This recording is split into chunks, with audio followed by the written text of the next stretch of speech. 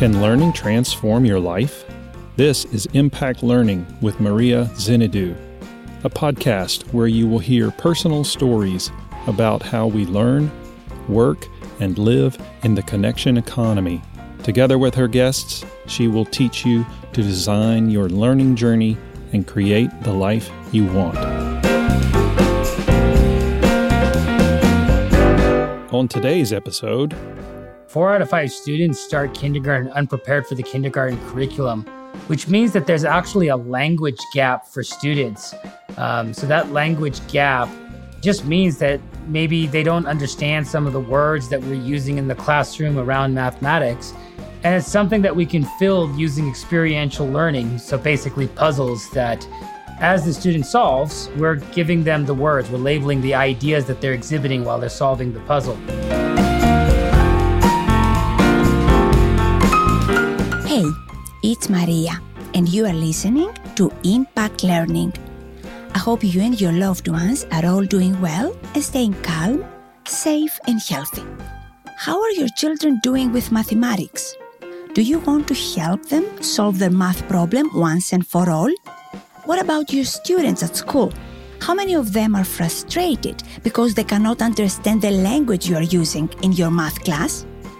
If you are a parent, a teacher, or anyone intimidated by math, this episode is for you. You will learn how to create lifelong learners confident in their math abilities, free from math-related anxiety, and capable of thriving in a STEM-centric future. I'm thrilled to introduce to you today Aditya Nagrath, co-founder and chancellor of Elephant Learning. Aditya graduated with a dual major in mathematics and computer science from the University of Denver, Colorado. While working full-time as a software developer, he completed his PhD in mathematics and computer science and founded Elephant Head Software. Later on, in 2016, he co-founded Elephant Learning to bring transformational change to America's education system. Because we have a big math problem.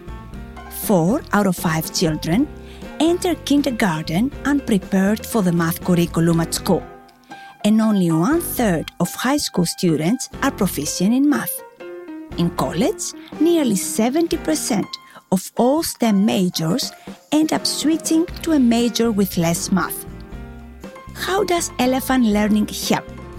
It is an automated math academy that guarantees children learn 1 year of math in 3 months. All it takes is 30 minutes a week of math on the Elephant Learning app. The result? Children become confident students with a solid foundation to support their lifelong math comprehension. But this is not only about math. According to studies, children who perform better in math go on to perform better in reading, writing, speaking, and problem solving. The Elephant Learning process uses algorithms to detect what a child does and does not understand. Then, children receive activities proven to teach math concepts faster, more efficiently, and with better results. You, the parent, receive real-time reports on your child's progress, plus handy advice to take the concepts your child is learning outside of the app and apply them to real life. Tune in to learn from a visionary leader on a mission to change how the world teaches mathematics. Let's dive right in.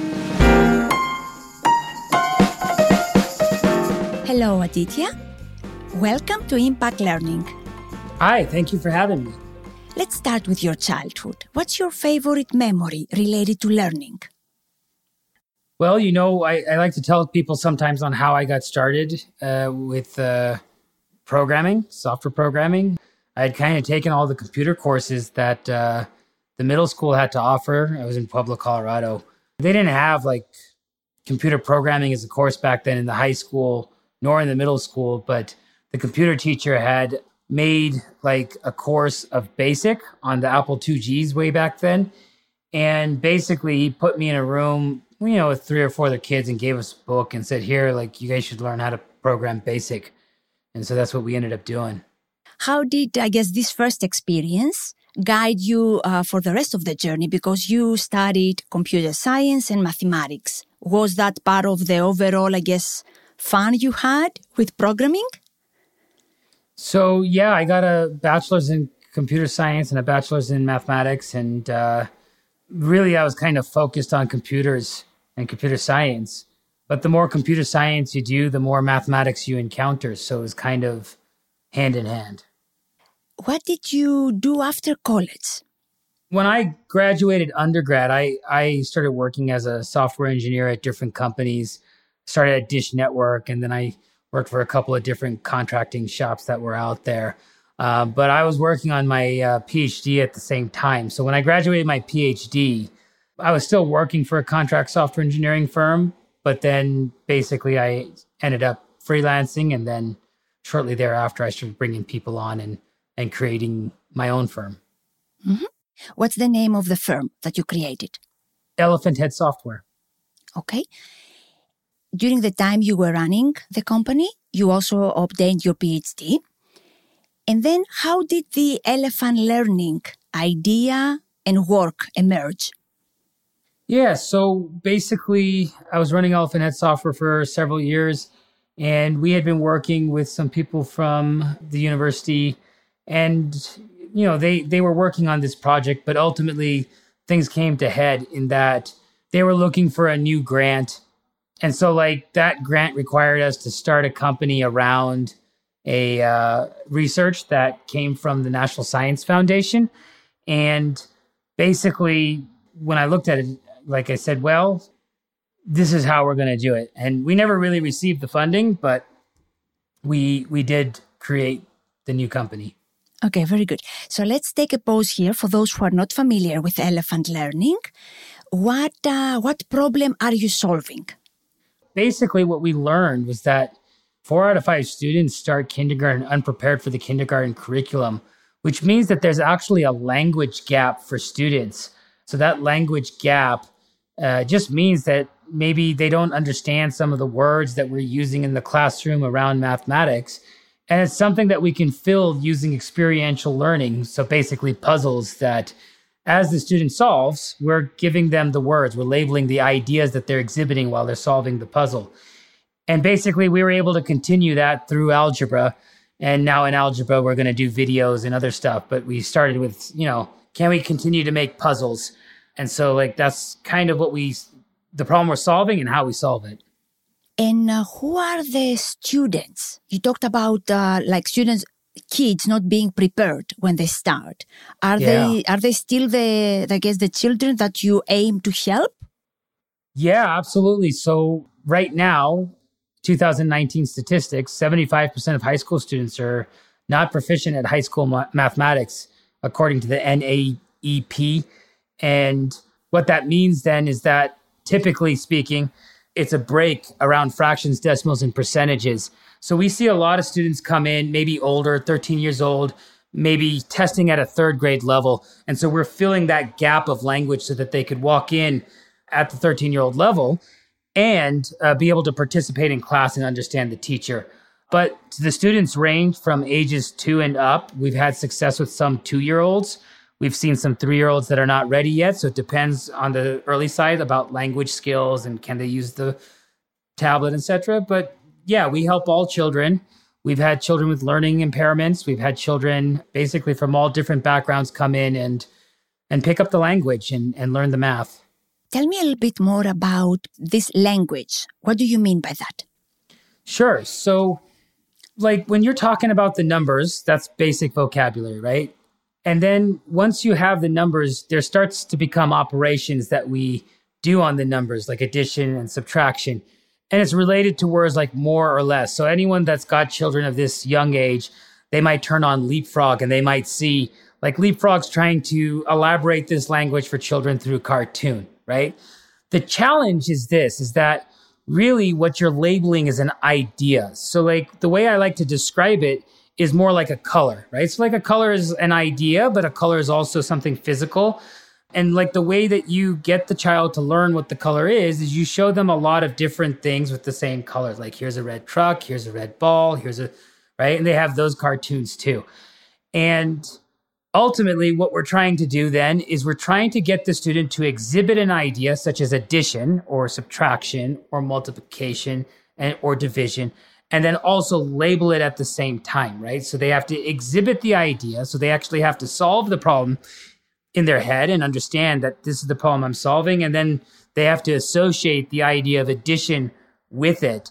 And, just like with the colors, it takes multiple times and you can vary the numbers. But like, as soon as they start to now grasp that, oh, okay, so this is what you mean, right? Like even with the numbers, this is a thing. It's like the quantity, right? And actually this continues through fractions, decimals, and percentages because these are all base definitions. And when you get to algebra, now we start to have conversations in that language. Mm-hmm. So I understand there is a part of experiential learning. And based on the research I did on your work in elephant learning, I also saw an adaptive learning component.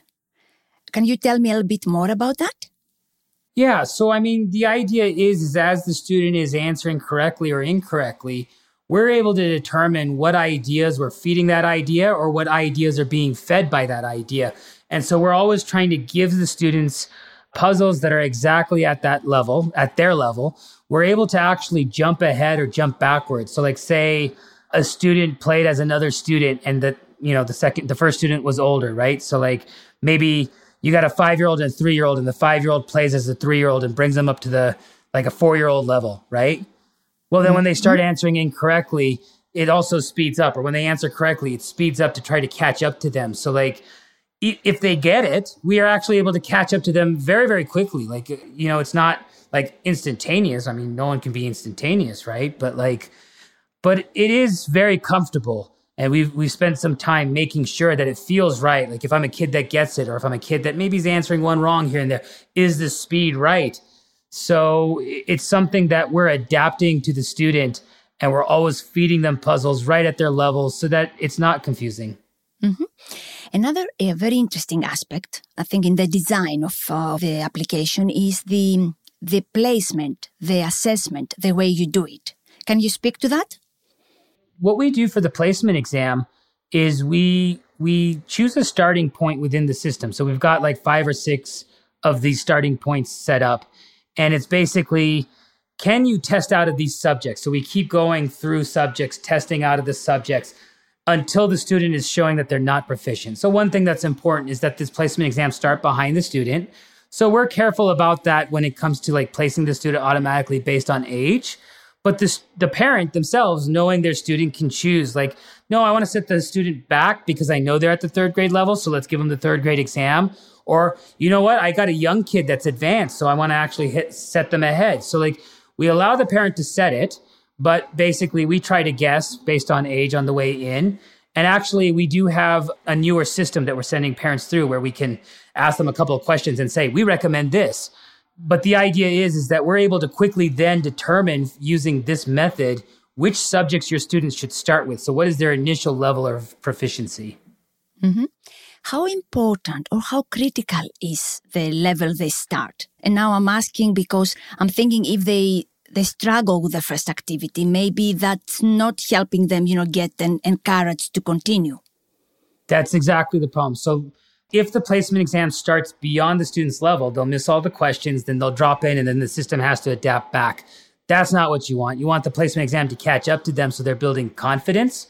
But the importance of starting at their level is second to nothing else, basically, because the example I like to give is it's really challenging to learn multiplication if you don't have a strong grasp of addition, right? Because multiplication is repeated of addition. Really, these activities, the ones that are feeding the next activity, you got to get that initial starting point right, or at least you got to be close, maybe to the downside, right? So that they're getting it right and you're walking into their level. So that piece is probably one of the most important things of our system. And the report that we give the parent or the teacher as a result of that is extremely detailed because you have these assessments that maybe the school gives, or like maybe you go into a learning center and they have an initial placement assessment and you look at the results. But our thing tells you here's exactly where they're placed. Here's exactly why they're placed there. And it now allows the teacher or parent to have a conversation to see, well, did they get it? Did they not get it? Was it an accident? And you can always gear our system to put them back into that placement mode. So if they answered a question incorrectly on accident because they hit the wrong button, well, then guess what? You put that subject right back into test out mode and they continue right where they left off. Very good. So I guess part of the adaptive aspect is also the feedback and the discussion you have with either the parent or the teacher. It's important for the parent also to realize what the child is doing. So part of the idea when I started was that my child was actually my first child was on his way. And I realized that, like his education has to be my responsibility. And so, when we started putting this together, in my mind, what I was aiming for was how can I, as a parent, ensure that my child understands this subject as the research I was getting from the professors was, this is crucial. Like all subjects are dependent on preschool mathematics, including reading. And I know why that is now. It's because when you transition to 2-digit numbers in kindergarten, that's a precursor to you understanding also that when the letters are put together, that forms a different meaning. It's the same idea as far as writing is concerned. So I wanted to make sure that I could do this. And part of that was, well, if I could feed back to myself the teacher training that we're putting into this system about how we're going to teach this subject and how do you get it across, then I can make absolutely sure as the parent that the system is doing it because I know what I'm supposed to be asking the student to see outside the system if it's working. Very good. What kind of feedback do you give to the children? So the children get a random animation every time they answer a question correctly. When they pass a milestone, they get a milestone passed animation. And then when they pass a subject, we give them a subject passed animation. And then, the subject disappears and something new pops on the screen. After that, we're not trying to motivate them too much because it's kind of like a puzzle game. It's kind of like Angry Birds, right? So like the idea is that, well, you beat the puzzle, you get the reward, but the reward really is that you beat the puzzle. What do children enjoy the most? What do they say about the activity? That's a good question. So, some children love the game. Some children come into the game and then they say, this is math and you can't fool me.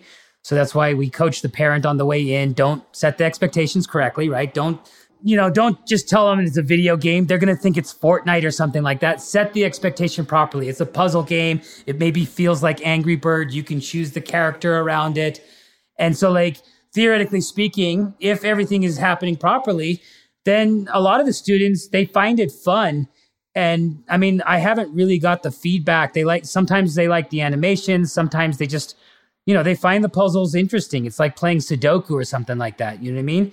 But really the thing that's heartwarming is when we hear that they're walking into the classroom and they're now feeling confident and they're able to participate in class and math time is now fun for them. That's what really makes us feel good over here at Elephant Learning. Beautiful. Before we go into a discussion about skills beyond math, which I think is an amazing aspect of the work you are doing, I want to talk about the length of time because it is learning. It's not a video game. It may be fun and engaging, but it's still learning. So you use the phrase, it's like a med. So tell me a little bit more about that. Yeah, so this idea of the med, I got from 4 Hour Body, I believe, and they talked about tanning. It was like sunbathing. The optimal tanning time is 15 minutes. If you can tan more if you want, or you can tan less, but if you tan 15 minutes, you'll get optimal results.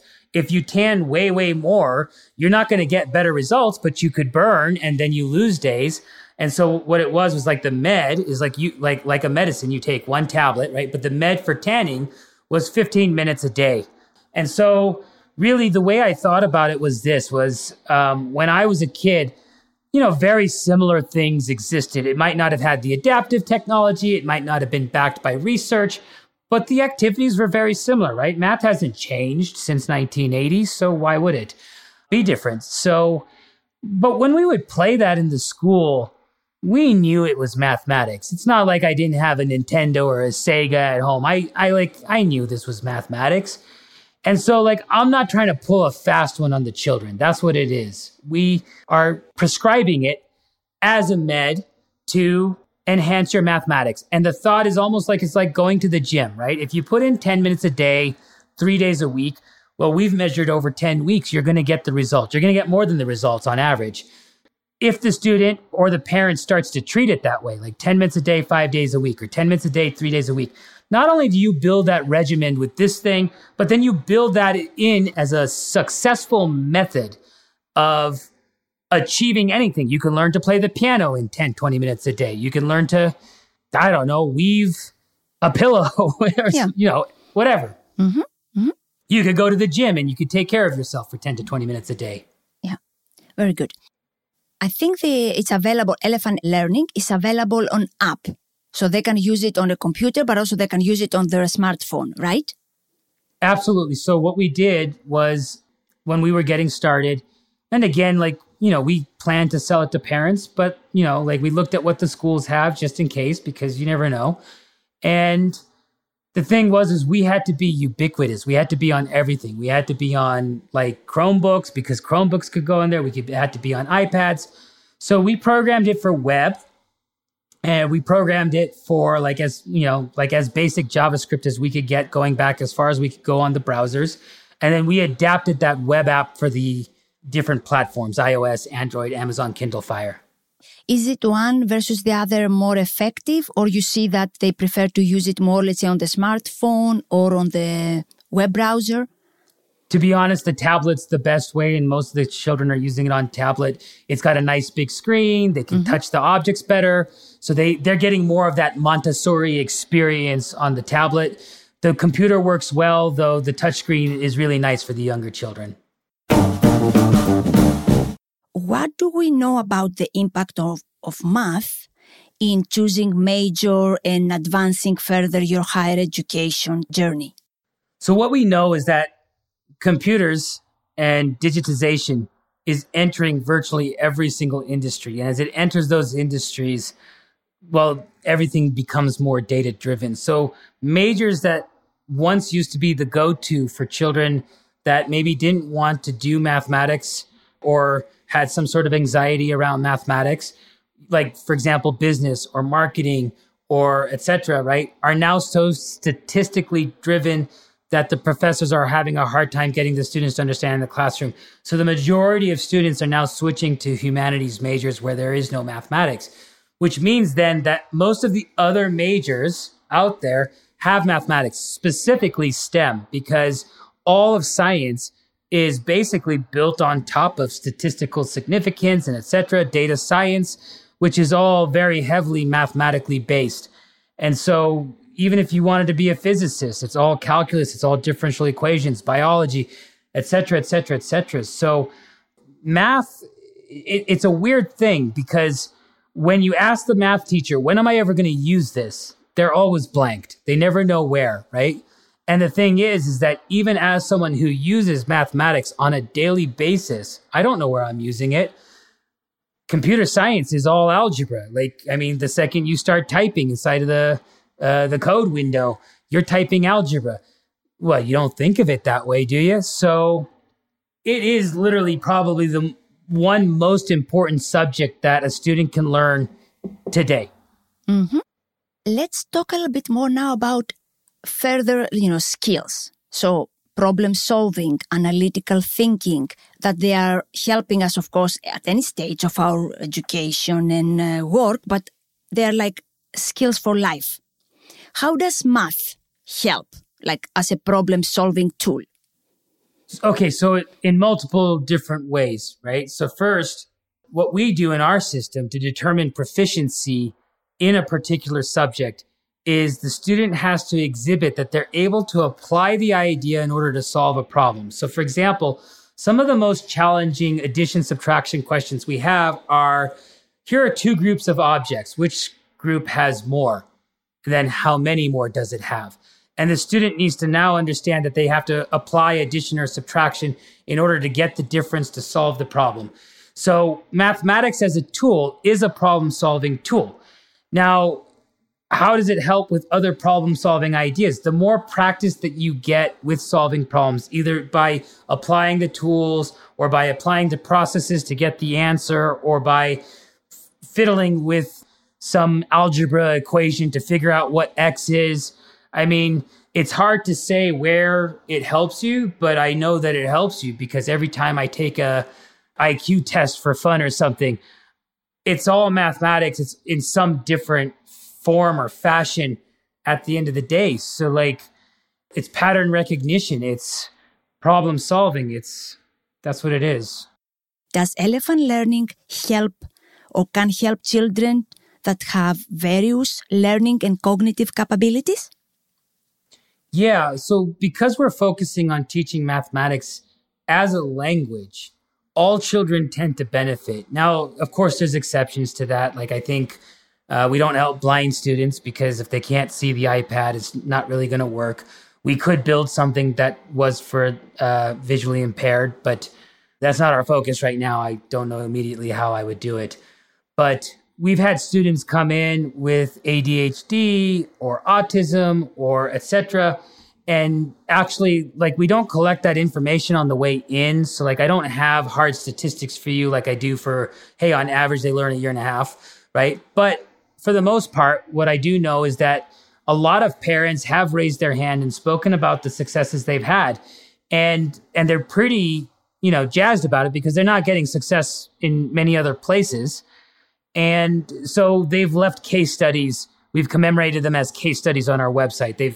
They were interviewed by a third-party firm that went and wrote the case study, and then we published it on our website. And we got 58 of those now, and there's students with ADHD, dyslexia, autism, dyscalculia, basically anything you can imagine, and also students that are ahead. We have 4, 5, 6, 7-year-olds that consistently make it to fractions, decimals, and percentages. And if you think about it, I mean, the statistic I have, it's a little bit older. It says 75% of Americans cannot calculate a 20% tip. So to have a 4, 5, or 6-year-old and to consistently get 4, 5, and 6-year-olds to there means we're really going to flip this on its head. Yes, of course. I can see how basically using elephant learning can help a 3-year-old or 4-year-old, or as soon as they can, engage, prepare them because they learn from the beginning. Now, when I think of an older, let's say student who has been struggling and maybe failing some of these tests, I can feel the agony and the anxiety and the fear associated with math. What do you do about that? How do you handle this fear and anxiety? So we have coaching for the parents, and we intend to keep expanding the coaching for the parents. And ultimately, what ends up helping them is allowing them to go back to their level of understanding and filling in that language. That's why we get students that say, like, they used to hate math and now they feel confident and they enjoy math class. We did a thing with Touch Tulsa in Tulsa, Oklahoma. And they had 30 students come through the system, and they're from varied backgrounds. I believe it was a refugee type organization. And so like, it could even be that some of these students maybe struggled with English. And what we saw was that the 9-year-olds basically consistently tested out at around a 6, 7-year-old level, depending on the student. But they were able to catch up to their age within 3 or 4 months very, very quickly. So like, they gained 2 to 3 years of mathematics from a language perspective. And the reason why we're able to do that is because that student still has had those years of mathematical experiences in the classroom. And as they're solving our puzzles and gaining the intuition into what those things actually meant, those memories are connected. And so what we'll typically even see is that they might struggle with something for a second. So you might see a couple days go by at this level. They'll catch it and their age will shoot up to the next place where they're struggling, and then it'll shoot up again. And so within 3 or 4 months, many of these students are catching up. And honestly, that's the major thing to overcoming the anxiety. When you find out that this stuff is not really that complicated and it's just fundamental stuff, then they're right back on board. We talked a lot about the parents who come to you with a problem, of course, and they want to help their children. how do you see now elephant learning as a tool that can be used by teachers at school? So what we've done is we've created a dashboard for the teacher, and we are allowing the parents to share their data with the teacher, so that basically a lot of parents came to us and said, it'd be great if I could get this to my student's teacher, if I could get this to a tutor, the tutor that we're using, or et cetera. And so we built this thing that allows them to share. And what we provide for the teacher is a dashboard where they could see all of their students. So the teacher can also add the students. They could pay, or they can invite a parent to please put the student in and share it with them, share the student with them. And on this screen, you're able to determine very quickly who's ahead, who's behind, who's right on track for your lecture, right? So like by the elephant age, you can see like, well, the average age of the class is here. So you'd hope everyone's above the average age of the class at the very least. But we are also able to determine and show them how much usage is happening. So like if they're on the left side of the graph, so we also up down plot average usage. And so if they're on the left side of the graph, it's like, well, you're using this less than the average student. You could use it more. So we could get them into the fourth quadrant and up to the second quadrant. If they're in the first quadrant, they're fine. If they're in the second quadrant, they're fine. Then ultimately, it's the fourth quadrant you want to focus on, because those are the students that maybe are using it more, but they're still below average. If they're making progress, that's great. But if you see them, getting stuck, at that point, as a teacher, well, let me click on them. Let me look at their report. Let me give them some one-on-one time. So this actually allows the teacher to manage the classroom by exception, which is actually what needs to happen. Because if you can get the entire group to understand the lecture, well, your lecture is going to be more effective. Mm-hmm. So it is a complementary tool for the teacher. Absolutely. But also enables them, because as you said, now they can see details, they can see why they answered, why the students answered certain way, and what are they missing. What is that maybe the teacher needs to teach or explain in a better way, in a more effective way. So there is a lot of this kind of analytics that you get, and that I guess the teacher gets automatically through the dashboard that you built for them. Through the dashboard, and right underneath that is the teacher training for the subjects that all the students are in. We tell them, here's the teacher training for this subject, and you got this many students in it. So like, it's like a resource, right? Because like typically teacher training is during the summer, I'm going to take this course with this university and maybe I'll get a credit, or maybe I'll fulfill some continuing education. But now what we're saying is like, look, this is a reference. So like you need the teacher training at the student's level when they're having the problem, not over the summer and then try to remember it. So we're giving them that at the level, at the time. This is about as effective as you can make it. If you go back to when you started and let's say you reach out to the first teachers, what was their response? Because I'm thinking that all these teachers have been trained and educated, in the traditional way of memorizing, instructing. So were they susceptible? Were they open to that? Or did you experience resistance? So very early on, so this is like 2016, maybe early 2017, like we were writing code in 16 and we started really marketing in 17. We had some teachers come out so that me and the professor could speak to them about the system and see what is the interest. And what we realized was several things. One, that a lot of the training out there right now is already talking about the conceptual mathematics. But really the problem is that in order to teach conceptual mathematics, you really do need the one-on-one time, because it's really challenging to understand whether the student understands or not. And in fact, the teacher already knows this because the Common Core standards kind of require that. So like depending on the district and like, do we love Common Core or do we hate Common Core? And it seems to be just that. It may vary on that thing, but the truth is that we do the hard part for the teacher. We're able to evaluate the Common Core without the one-on-one time because we're testing it conceptually. And so therefore, the teachers, when they looked at it, were already like, oh, wow, this is amazing. This solves my problem. So whenever a teacher sees this, they're like, well, that's exactly the issue that I'm having. I can't do that on a classroom basis. I have to do that one-on-one. And now it's impossible because it's 30-1. Yeah, beautiful. So you really enable them. You give them a tool so they can do more, as one teacher, but they can do more for their class and for each of the students individually. Absolutely. And their account is 100% free. They can sign up. I mean, if they put students in, they may have to pay, or they could invite the parent to come into the system and pay. And we actually did this thing where we found out that a lot of teachers were actually setting aside a portion of their paycheck to purchase things for their classroom. And so we've kind of felt bad about this. So we said, you know what we can do is we could actually donate to that classroom fund for them. So like as the parents sign up, we basically put money into that classroom fund for them. In what form? Do you offer, let's say, free membership for some, or is it partial discount? In what form do you support their fund? Absolutely. So say they invite a parent. The parent will automatically get a scholarship because they're being invited by a teacher. So like when the teacher invites them, we assume that, okay, maybe the student needs it, or they're recommending it because maybe they're ahead and they need, more challenging stuff. So to keep them interested. So we will give the parent automatically some sort of scholarship, which will potentially discount their membership to as low as maybe $10 or $11 per month. If they need extra support, we have an organization called Math Matters, and they provide full tuition scholarships. So during COVID right now, lots of people are getting a full tuition scholarship. They've lost a job or et cetera. They go talk to Math Matters, and Math Matters is like, okay, we'll give you this, right, for free. But say the parent is paying, right?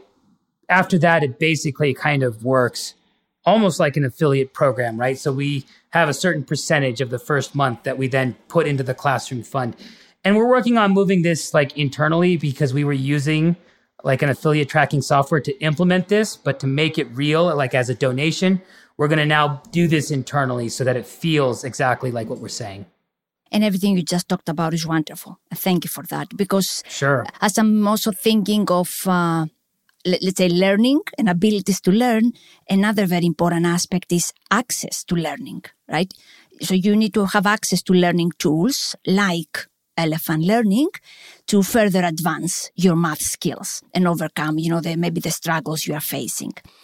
What have you seen during COVID? It's almost a year now. Have you seen better adoption? How do you see Elephant Learning helping with the issues, students and parents and teachers are facing? I would really love to hear your insights during, the pandemic. Sure. We accelerated the creation of this dashboard during COVID. And the reason why is because mathematics was challenging in front of a classroom with 30 students from the reasons I just told you about. At the very least, when the teacher is speaking in front of the classroom with 30 students, they can look at the children's faces and determine, okay, this one seems to be getting it. This one's checked out. This one doesn't understand, right? So they have some sort of a sense already. So probably we are already resonating with a lot of teachers with what we've said. But what I'm talking about right now is impossible on a Zoom call. So they have zero idea who's getting it, who's not getting it, what are we doing? And I think the strategy has been to just, let's give them a lot of homework, let's give them a lot of activity, and that's actually kind of taken some things that were positive for us and made it actually harder for us to get into the home. And so, yeah, I mean, COVID's got its positives for our business and negatives for its business, but overall, it's negative for the world because what's being developed is this COVID gap, this almost year now where students are not receiving the learning that they require, especially as far as mathematics and science is concerned. Mm-hmm. And what I like particularly about Elephant Learning, and this is why I also asked about, the web browser and the app, because the time that's required, if the student has access to a Chromebook or a tablet or a smartphone, finding, 10 minutes 3 times a week is easier than sitting on a video call for 2 hours when you don't have the internet capacity and everything. So I think it makes access to learning easier for those, who are underserved and maybe they don't have, the tools and the resources that other students have. And that's very important. And we've seen that COVID has brought, they're not new problems, but has brought these problems to the surface. Yeah, absolutely. Yeah. And look, our mission is only to empower children with mathematics. So I make all my decisions that way, right? If we can do something. And if it empowers more children with mathematics, then we do it. Mm-hmm. So you explained very well how you help now parents at school, at the home, on the kitchen table, and also teachers, to manage their learning and help their students. What is your ultimate vision? Like, could elephant learning transform learning and teaching math at school, and in which way? I think as a tool in the classroom, this is something that could actually bring all of the students up to the level that the teacher is speaking to and make math engaging for the entire classroom. So as a tool for the classroom, it's wonderful. Where we intend to go from here is, like, our original vision was to change the way the world teaches mathematics. We've empowered almost, I don't even know what the number is, but it's over 100,000 students at this point. We've taught over 1.4, almost 1.5 million months of mathematics. It works out to over 120,000 years. So we're fulfilling the mission best we can. Where I want to go is we are going to rework our algebra curriculum, because one of the main things was we didn't have video. And as you can see now, I'm in a very professional video studio just in case, right? Mm-hmm. And first we said, okay, well, what we owe the parents already is to go back and make videos for all of the subjects instead of just giving them teacher training via text. So now we have the teacher training videos, or the parent training videos, the coaching videos. And then ultimately it's, okay, let's go back and redo our algebra curriculum and add video in. And honestly, it's, can we teach coding at the exact same time? Wonderful. You've written something that really intrigued me, and I will read it now. You said, what would our society look like if we could create politicians and entrepreneurs who could understand math and develop critical mental models and problem-solving skills? I'd love to hear your insights on that. It's kind of like the possibilities from achieving the mission, right? If we could get a society, so Singapore is the most math literate society at 69%. Right now, the United States is at 25%, and it's likely heading down for just about everyone, right? If we were to create a society that was math literate, the question is what would it look like if the business people and the politicians could understand the scientists and the engineers and the mathematicians? Like, would we be able to create policy that was better serving to our people? And I think obviously the answer is yes, right? Would we be able to create businesses that are better serving also to our people? I know that people kind of look down upon mathematics. They look down upon us computer people. They tell me things like, hey, you're doing this, but how is this going to affect people emotionally? And I do care about that. I do have empathy for people. It's not like computer scientists and mathematicians don't have empathy for people. And the answer actually is, the further I go into this, the more that I automate, the more people are actually comfortable with the things that human beings make them uncomfortable with. And this is something that they are overlooking. So I actually think that our society accelerates into this technological advancement that we're making, right? We need more technically literate people to feed into this engine of knowledge that we are creating at such a accelerated pace so that we can reach the next curve of evolution, whatever that looks like. Mm-hmm. And as I hear you talk about it, I think of, a learning mindset, a growth mindset, a student who is not afraid or intimidated by math, more or less feels very confident to solve different problems, doesn't get upset or angry if he or she doesn't, because an obstacle is just a problem that they haven't solved yet. So I think, to me, I see that, I know you don't teach social skills, but to me, it's a posture. It's a posture that I'm confident, I understand how things work, I can say right from wrong because, my thinking is rational. And if something does not work my way, I don't get upset, I don't get afraid, I'm just trying to learn how to solve the problem. To me, that is a big part of what a citizen, because, we are students, we are parents, sons, daughters. That's like a big part of what a citizen in any country needs to be able to solve problems. Yeah, I understand what you're saying. So one of the first things is that, like, when it comes to emotions, the first thing is we shouldn't be stigmatizing negative emotions, frustration, anger, upset. The thing is human beings are emotional creatures, and accepting ourselves is the first step of accepting those emotions and then being able to overcome them. Now, I mean, I grew up with fear. I grew up with the same emotions as everybody else. And so the thing is that, like, what the mathematics adds is a degree of rationality, like you said, so that, like, the fear-based thinking isn't the only thing that I'm making my choices and decisions around, because everyone's going to make fear-based choices, right? I mean, as far as I can tell, everyone experiences fear. I mean, it's part of the wiring of our brain. But what you're saying about the growth mindset and making mistakes and then being able to accept that I made a mistake and learn from that, regardless of whether I got frustrated or not due to the mistake, right? Because, like, I've played a video game before and then I didn't make it and I died. I was like, I want to do this, right? So, like, that's happened. I mean, and it happens, right? So it's not necessarily about the emotions around it, but rather, what do you do after the emotion passes? Do you pick it back up again and do you try again? And do you use this as a learning opportunity, or do you use this as an opportunity to allow fear or to prove fear right? And if you do the second, then, to be honest, I don't have any research to back this up, but logically speaking, the level of success that you're going to experience in your life, and I'm not talking about money, I'm talking about literally, here's my goal, am I going to achieve it or not, is significantly less, if not zero. Beautiful. This is wonderful insight. Thank you so much.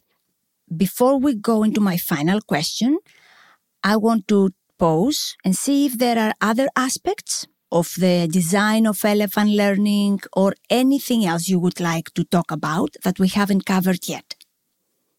Really, we spent a lot of time, and there's a lot of people here that are working on it and really spending time thinking about it, on, again, just imagining all the ways that, like, does this empower children with mathematics, or would this cause some sort of problem? So, for example, you mentioned the reward system earlier. It's like just revisiting that particular decision. Like, how do we reward the students? We looked at psychological research that said that if a child does activity A in order to do activity B, then activity A turns into work. So we didn't want mathematics to turn into work. So we couldn't make it like, oh, you do the math to play another game. Lots of people out there do that, right? So you potentially could put your child into something where it's like, oh, well, now math turned into work, right? Every decision we made was kind of painstakingly thought over to a ridiculous degree. I mean, maybe a week or two to make the decision on what does the reward system look like? Because, well, we have this piece of research here, we have this piece of research here, and we see students reacting to this thing. Okay, so this is what we're going to do. And really, like, I mean, things that maybe look just insignificant in our system potentially had a lot of thought behind it. Mm-hmm.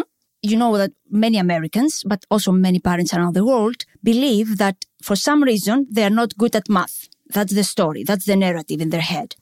And based on that, they also assume that if their daughter or son does not do good at math, it's like, they have inherited their genes. So if a mother or a father who has this narrative in their head, like, I'm not good at math, my children are not going to be good at math, what do you tell them? So they can, what do you tell them that to help them take a step? Because I don't agree with this narrative, but also I know that it's very difficult to challenge it. So how do you approach it? Well, okay, so this is actually a very challenging thing to approach. Sometimes what I might tell people is that all children have the capability to learn language. Math is a language, and so therefore all children have the capability to learn mathematics. Now, look, I mean, giving that sort of rational argument to a parent who is exhibiting this particular anxiety is probably not going to be effective, though I'm not sure there is an effective argument that you can't give them, because ultimately this boils down to a core fear. And the core fear is one that every person has had or, is overcome or not overcome, but it's the fear that I am stupid, right? Yeah. And everyone goes one of the three paths of fear with it, right? My path was fight. I'm going to fight this. But someone can easily go freeze. right? Maybe they're not going to say anything. Maybe they're going to pretend all the way through class to try to get through it. And then a lot of people might go fight, right? Which might look like, I'm not doing this. I'm running away from this. Or they might just become extremely emotional around it. Frustration, anger, upset. We get parents coming to us that say math time involves tears. It's true. Math time in my household when I was young involved tears. I believe it. I understand it. I lived it. And the thing is that it boils down to this. And I've told one parent this in 4 years, and then they stopped arguing with me about it, which was Helen Keller learned language. So I'm 100% sure that your child can learn language. It's just about getting them the help. Yep, perfect. What is one thing you would like to leave your mark on within your lifetime? Yeah, I'd like to change the way the world teaches mathematics. And you're doing it. That's what I'm trying to do. Yes, and really well. I love math. It helps me in everything I do.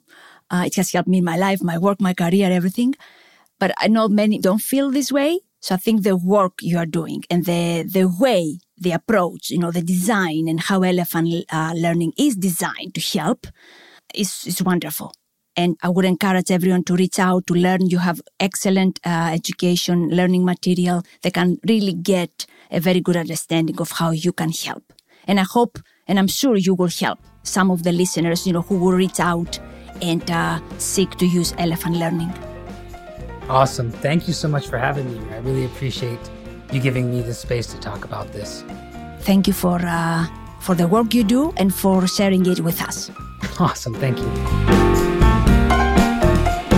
If you enjoy listening to Impact Learning, please leave us a review on iTunes to help people like you find this podcast. You can also subscribe and never miss an episode. And if you have friends and loved ones who would be interested in this episode, please share it with them. Thank you. And remember, we can talk about learning, we can design it, or we can do both. This is Impact Learning. I'm your host, Maria Zenidou. Till next time.